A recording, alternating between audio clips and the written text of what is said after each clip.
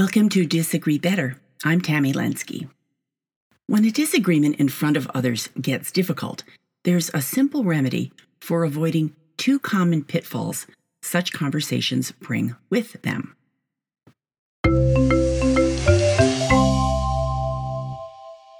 Disagreements that unfold in front of others, say at team meetings, at the family holiday gathering, even while queuing up to check out at the greengrocer, automatically get more complicated than private disagreements, simply due to their public nature. That's because when we disagree in front of others, we're adding two additional layers to the conversation. First is the performance layer. When we disagree in front of others, we naturally want to perform well for others who are watching, right? Well, of course, can mean many things, and some of them aren't very helpful to sorting out the actual disagreement. Maybe we want to show whoever's watching that we're smarter than our sparring partner, or faster on our feet, or that we're no pushover. Perhaps we want someone watching to see how unreasonable the other person is.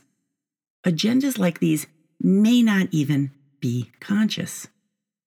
Collectively, subconscious or deliberate goals like these are about social status, our natural desire to assert, maintain, or improve our perceived position in the pair or group.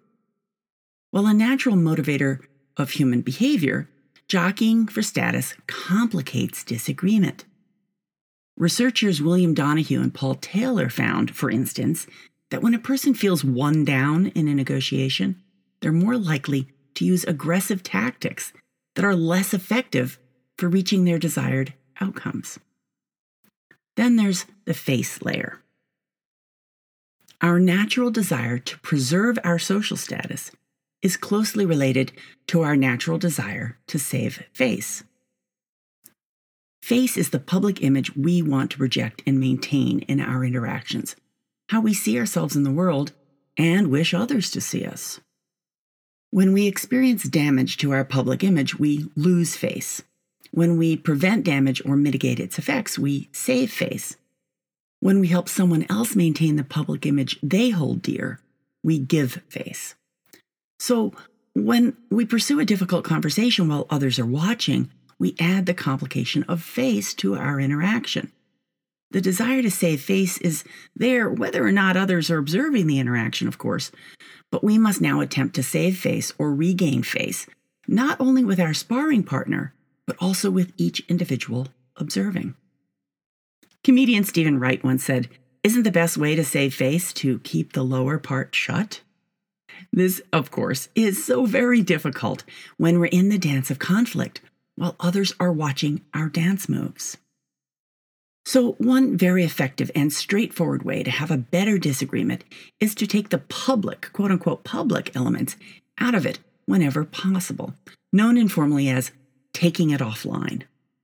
Take it offline means to move a conversation to a space where it can unfold privately and probably more productively.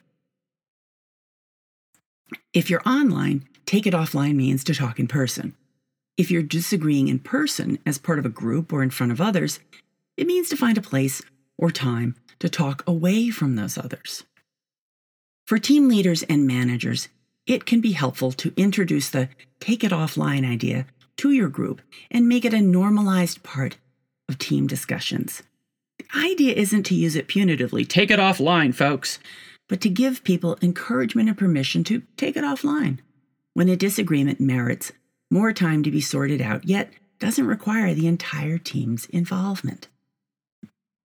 Is offline always better? Well, there is no always or never with human behavior. We are complicated critters. Sometimes someone's willingness to maintain a calm facade is aided by the presence of others. We know that. The desire to demonstrate conflict competence can be a strong motivator for effective behavior, particularly in the workplace. It seems pretty reasonable then to continue the discussion in front of others if the presence of those others seems to help someone be a more effective conversation partner. But be vigilant. If you realize you're saying or doing certain things for the benefit of others watching, who you think the other person is, then performance and status elements are starting to seep into the conversation. And if you start to feel one down or backed into a corner or tempted to back them into a corner, it's time to take it offline.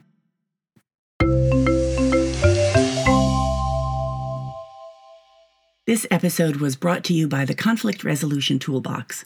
Reach inside a professional mediator's toolbox to spark breakthroughs, build consensus, and overcome barriers to agreement.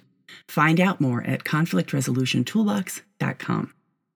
Thanks for listening. The home base for Disagree Better is TammyLensky.com, where you'll find conflict resolution resources, show notes, and transcriptions.